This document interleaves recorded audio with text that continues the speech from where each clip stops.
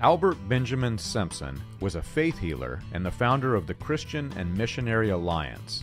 Simpson popularized the holy laughter, a state of spiritual euphoria caused by uncontrollable laughing. He also popularized the notion of severing the body of Christ by declaring certain Christians as being carnal as opposed to those who are spiritual. Bible scholars are quick to point out that there is no biblical basis for the distinction between carnal and spiritual Christians. The Christian and Missionary Alliance organization was largely responsible for spreading Keswickian theology. Keswickian, or higher life theology, was the basis for the second blessing, or being filled with the Holy Spirit to achieve entire sanctification. According to the doctrinal teachings of the Christian Missionary Alliance, humans must fully surrender to achieve perfection. Those who were unable were, quote, carnal Christians. Paul Rader, Ralph Rader, and F.F. Bosworth were leaders in the Christian Missionary Alliance.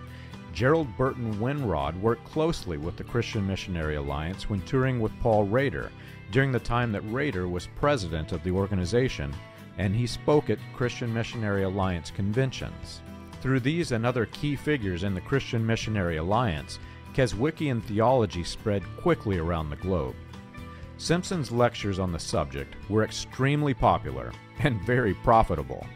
Meetings frequently brought in offerings ranging from $27,000 to $100,000. That's between over $800,000 and $3.2 million per meeting in today's money. It was suspected that Simpson was using hypnotism to convince the masses to offer such large sums of money as early as 1896.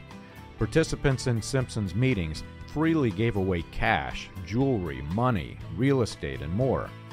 Some donors wished to recover their donations once they broke from Simpson's spell, but Simpson responded that, quote, a gift once made to the Lord could not be returned.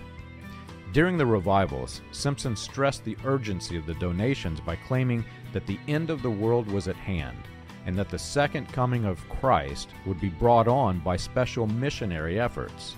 Simpson also stressed the urgency of the donations by issuing apocalyptic predictions. When those predictions failed, Simpson pushed the prediction forward, keeping his cult of personality held captive by fear. You can learn this and more on william-branham.org.